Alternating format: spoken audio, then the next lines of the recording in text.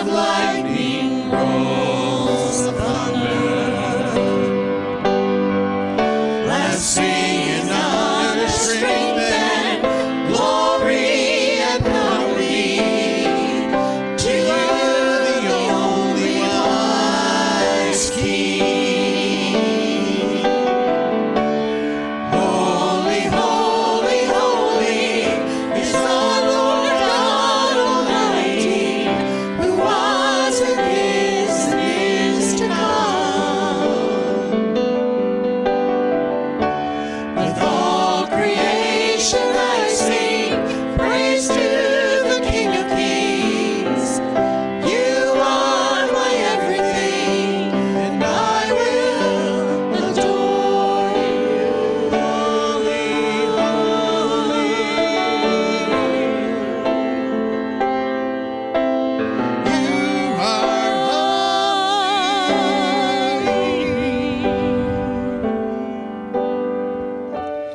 Filled with wonder, awestruck wonder, at the mention of your name. Jesus, your name is power, breath and living water, such a marvelous mystery.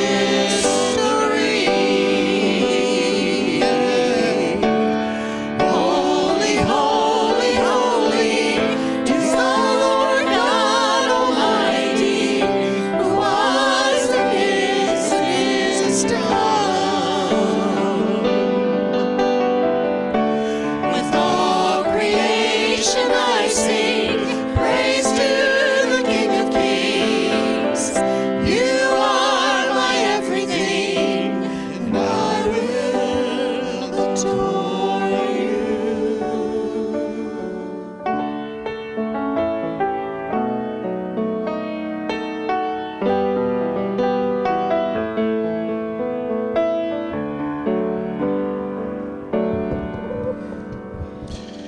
Fill me, Jesus, fill me now.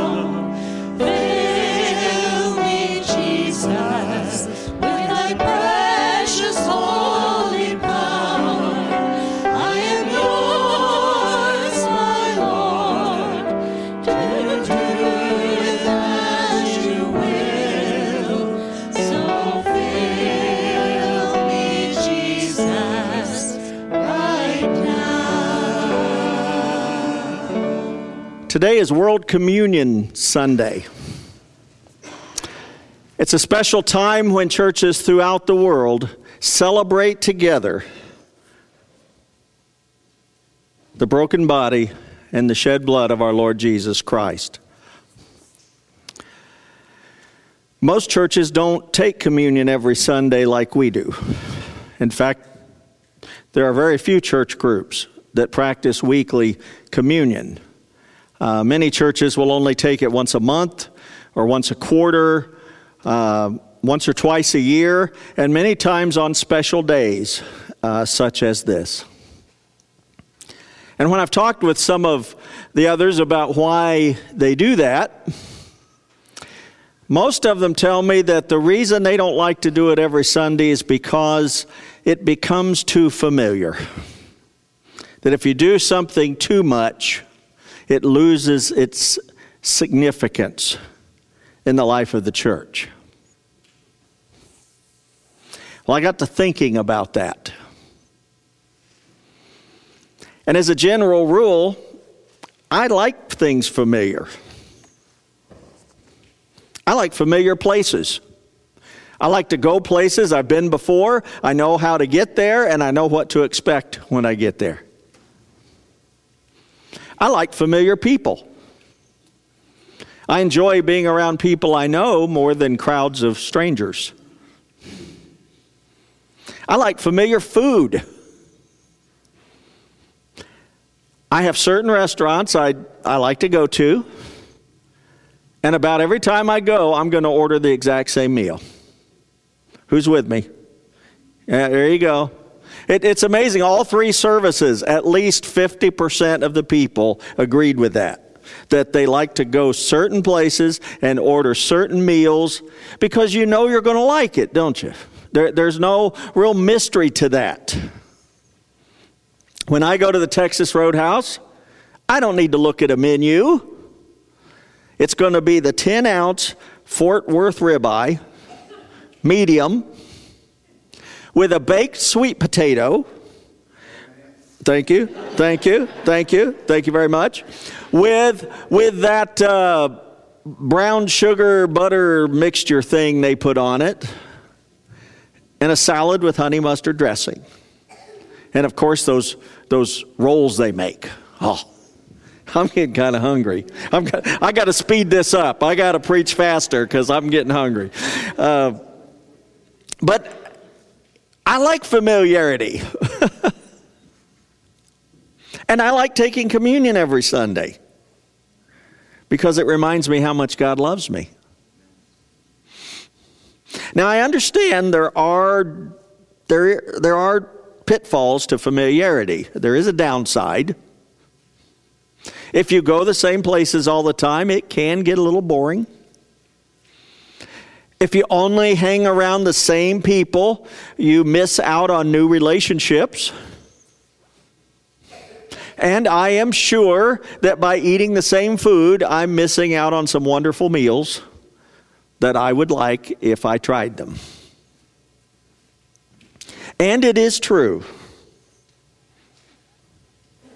that communion can become such a familiar thing to us that it becomes a habit, a routine, a tradition of the church, and we can become very casual and complacent about how we take it. I mean, how many times have we gotten to that point of the service and you've just had a lot of things on your mind and the plate comes around and you take your cracker, you take your cup, you wait till we say the right words, you take it and you put it down, and the thought crosses your mind, I really didn't think about that at all. I mean, I really didn't put any thought into that. I just did it because I've always done it. And I think the way to guard against that, the over-familiarity with communion, is to truly understand its meaning and its significance. Because when you do, I don't think you'll ever take it for granted. That's why I want to talk about it a little bit this morning on this World Communion Sunday. Matthew, Mark, Luke, and Paul all record words that Jesus said about the meaning of the bread and the cup. During the Last Supper, he wanted to share with them what was about to happen to him with his death on the cross. And he told them that this bread was going to be broken, and he broke it apart and gave it to them, just like his body was about to be broken. He said, this cup is the new covenant in my blood, poured out for the forgiveness of all your sins. And so the key to understanding fully what this means is to understand what Jesus meant by the new covenant. And if you want to understand the new covenant, you have to go back and figure out the old covenant. And if you want to understand the old covenant, you can't start with the words of Jesus. You have to go back to the book of Genesis. We divide our Bibles into two parts, the Old Testament and the New Testament. Do you know the word testament is just another word for covenant? So the Bible is actually divided into the Old Covenant and the New Covenant. Now, if you're not familiar with that term, the word covenant simply means an agreement or a contract. Two parties agree to something, And there are promises of good if the terms of the contract are kept, and there are consequences if the terms of the contract are broken. And all the way back in the book of Genesis, God spoke to Abraham, and he made a covenant with him. He said, "From you is going to become a mighty nation, a people after my own name." They came to be known as the chosen people, or the people of Israel. And God said, if you will follow me, if you'll trust me, if you'll do what I ask you to do, that is what I promise you. And Abraham kept the covenant.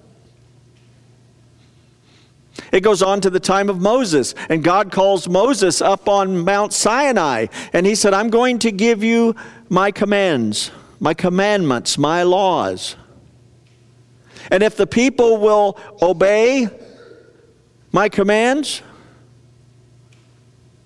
then I will go with them, I will lead them, I will protect them, I will provide for them, and I will bless them. See, that was God's side of the covenant. He was going to do all of that for them. And in return, he asked them to honor him above all and obey his commands. And the rest of the Old Testament is a record of how faithful God was in keeping his part of the covenant and how faithless Israel was in failing to keep theirs. It seems that we are not good covenant keepers. And the history of God's relationship with his people is one of broken covenant. But even as they struggled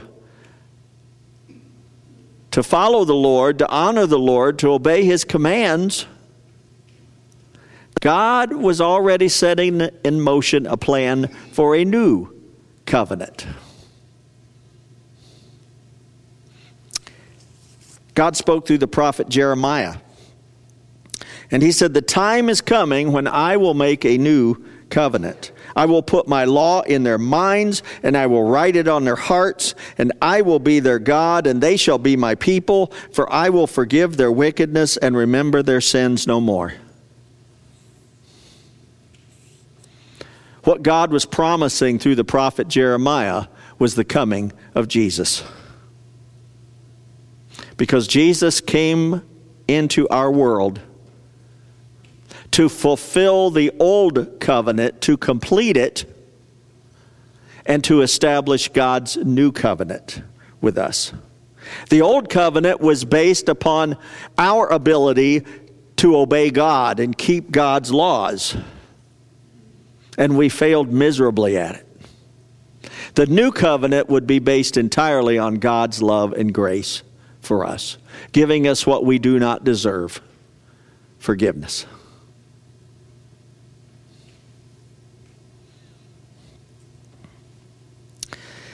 Under the old covenant, the way that God chose to deal with the sins of the people was through someone called the high priest. Every year, they had a special day. It was called the Day of Atonement. And the high priest would go into the temple, and the temple was divided into areas. And the innermost area that had a huge curtain over it to block it so no one could see in there. No one could go in there. Because that is where the presence of God dwelt among his people. But once a year, the high priest was asked to come into the Holy of Holies, to enter into the very presence of God. And he would take with him 2 goats. One goat was sacrificed for the sins of the people. And the other goat was called the scapegoat. You ever heard that term? It's biblical. This is where it comes from, the book of Leviticus.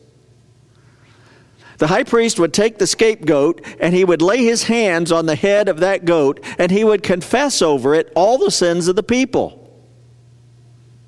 Must have took a while to recite all the sins of the people for an entire year. He must have done it in kind of broad categories because he couldn't possibly name them all, for they were many. But he would speak the sins of the people over that goat, and then it would be taken out into the wilderness and released to signify that God had taken the sins of the people and cast them out from them.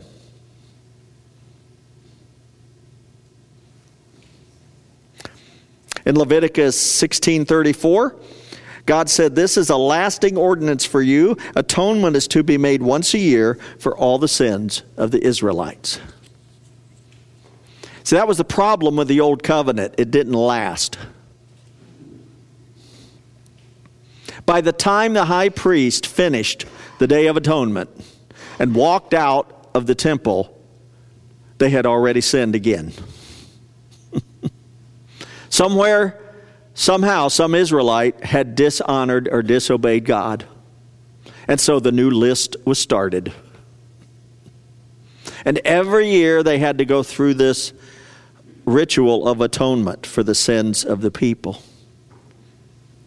But when Jesus came, he said, we're going to do something different. We're going to do something new.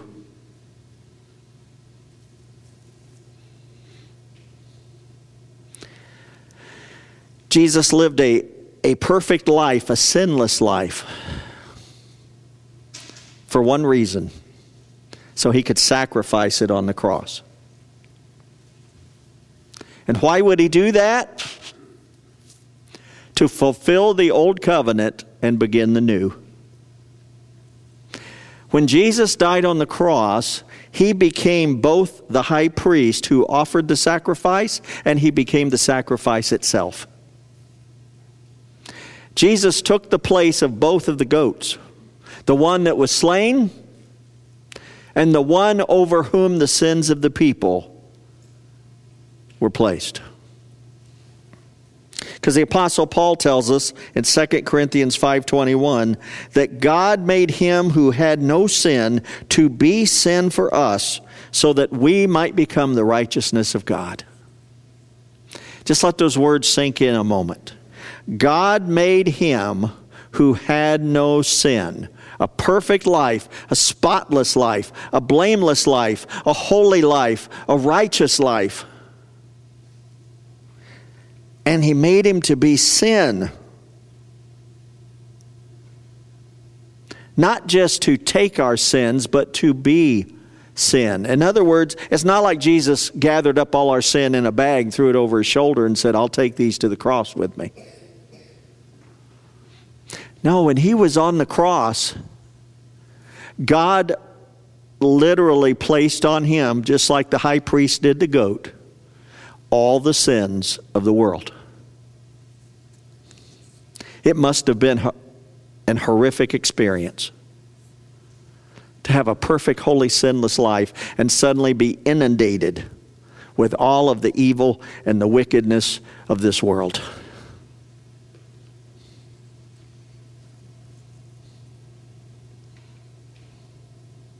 Hebrews 10:10 says that Jesus sets aside the first covenant to establish the second covenant, and that we have been made holy through the sacrifice of the body of Jesus Christ once for all. See, the Day of Atonement had to be repeated over and over and over again because the sins of the people were never fully gone. But through Jesus Christ, the new covenant, when he took our sins to the cross, they are gone. Completely and utterly gone. The Bible says, as far as the east is from the west, so far has he cast our sins from us.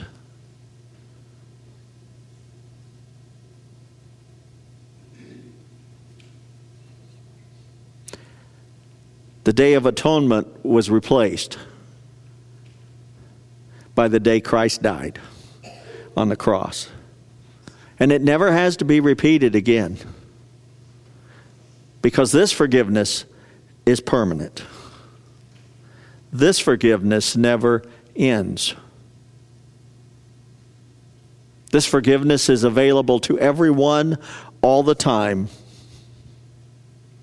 This forgiveness makes possible a relationship with God that will last for eternity.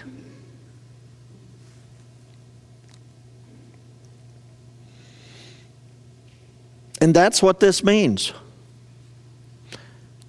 Now, I know that was probably a lot more than you really wanted to know, but I think it's important that you do know. There's a whole lot behind this. This isn't just some church ritual that a group of people got together in a room and said, let's make up something we can do to remember Jesus died for us. Jesus did this himself the night before he died. And he asked two things of us when we partake of communion. First of all, he said, whenever you eat the bread and drink the cup, do it in remembrance of me. It's really kind of sad, isn't it? That he had to ask us to remember him. You would think if you died for somebody, they might keep that in mind. But he knows human nature all too well. So he said, I'm going to give you something that whenever you do it, you'll think of this. And whenever you think of that, you'll remember that you're part of the new covenant. Your sins have been forgiven. You are loved beyond measure. And eternity is in your grasp.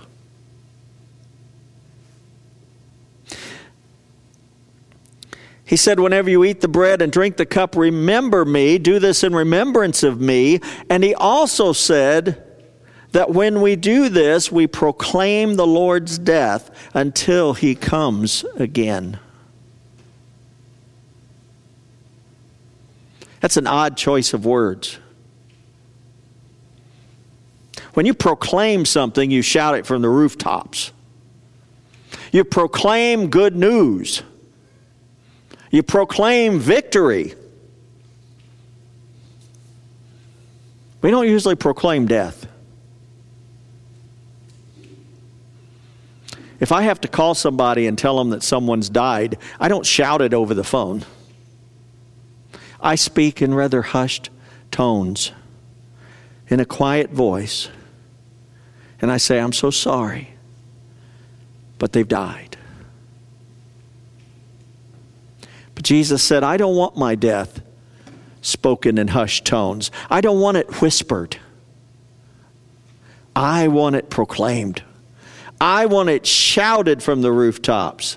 I want the world to know that I have brought a new covenant, one in which your sins are forgiven forever, and you have a place with me in heaven. And so that's what we will do. Each week when we gather to worship, we will do the familiar. We will take bread. We will take a cup. And we will remember the cross. Let us pray. God, I thank you so much for giving us this means of remembering and proclaiming your new covenant. That you love us so much that you would die for us. That you would take our sins from us. And instead of condemnation, we receive mercy and grace. I pray, Father, that you bless us each and every week. May we never take for granted what the bread and the cup mean. May we never take it casually or with complacency. But may we pause to remember. And may we proclaim. that Jesus Christ is Lord. For it's in His holy and precious name we pray. Amen.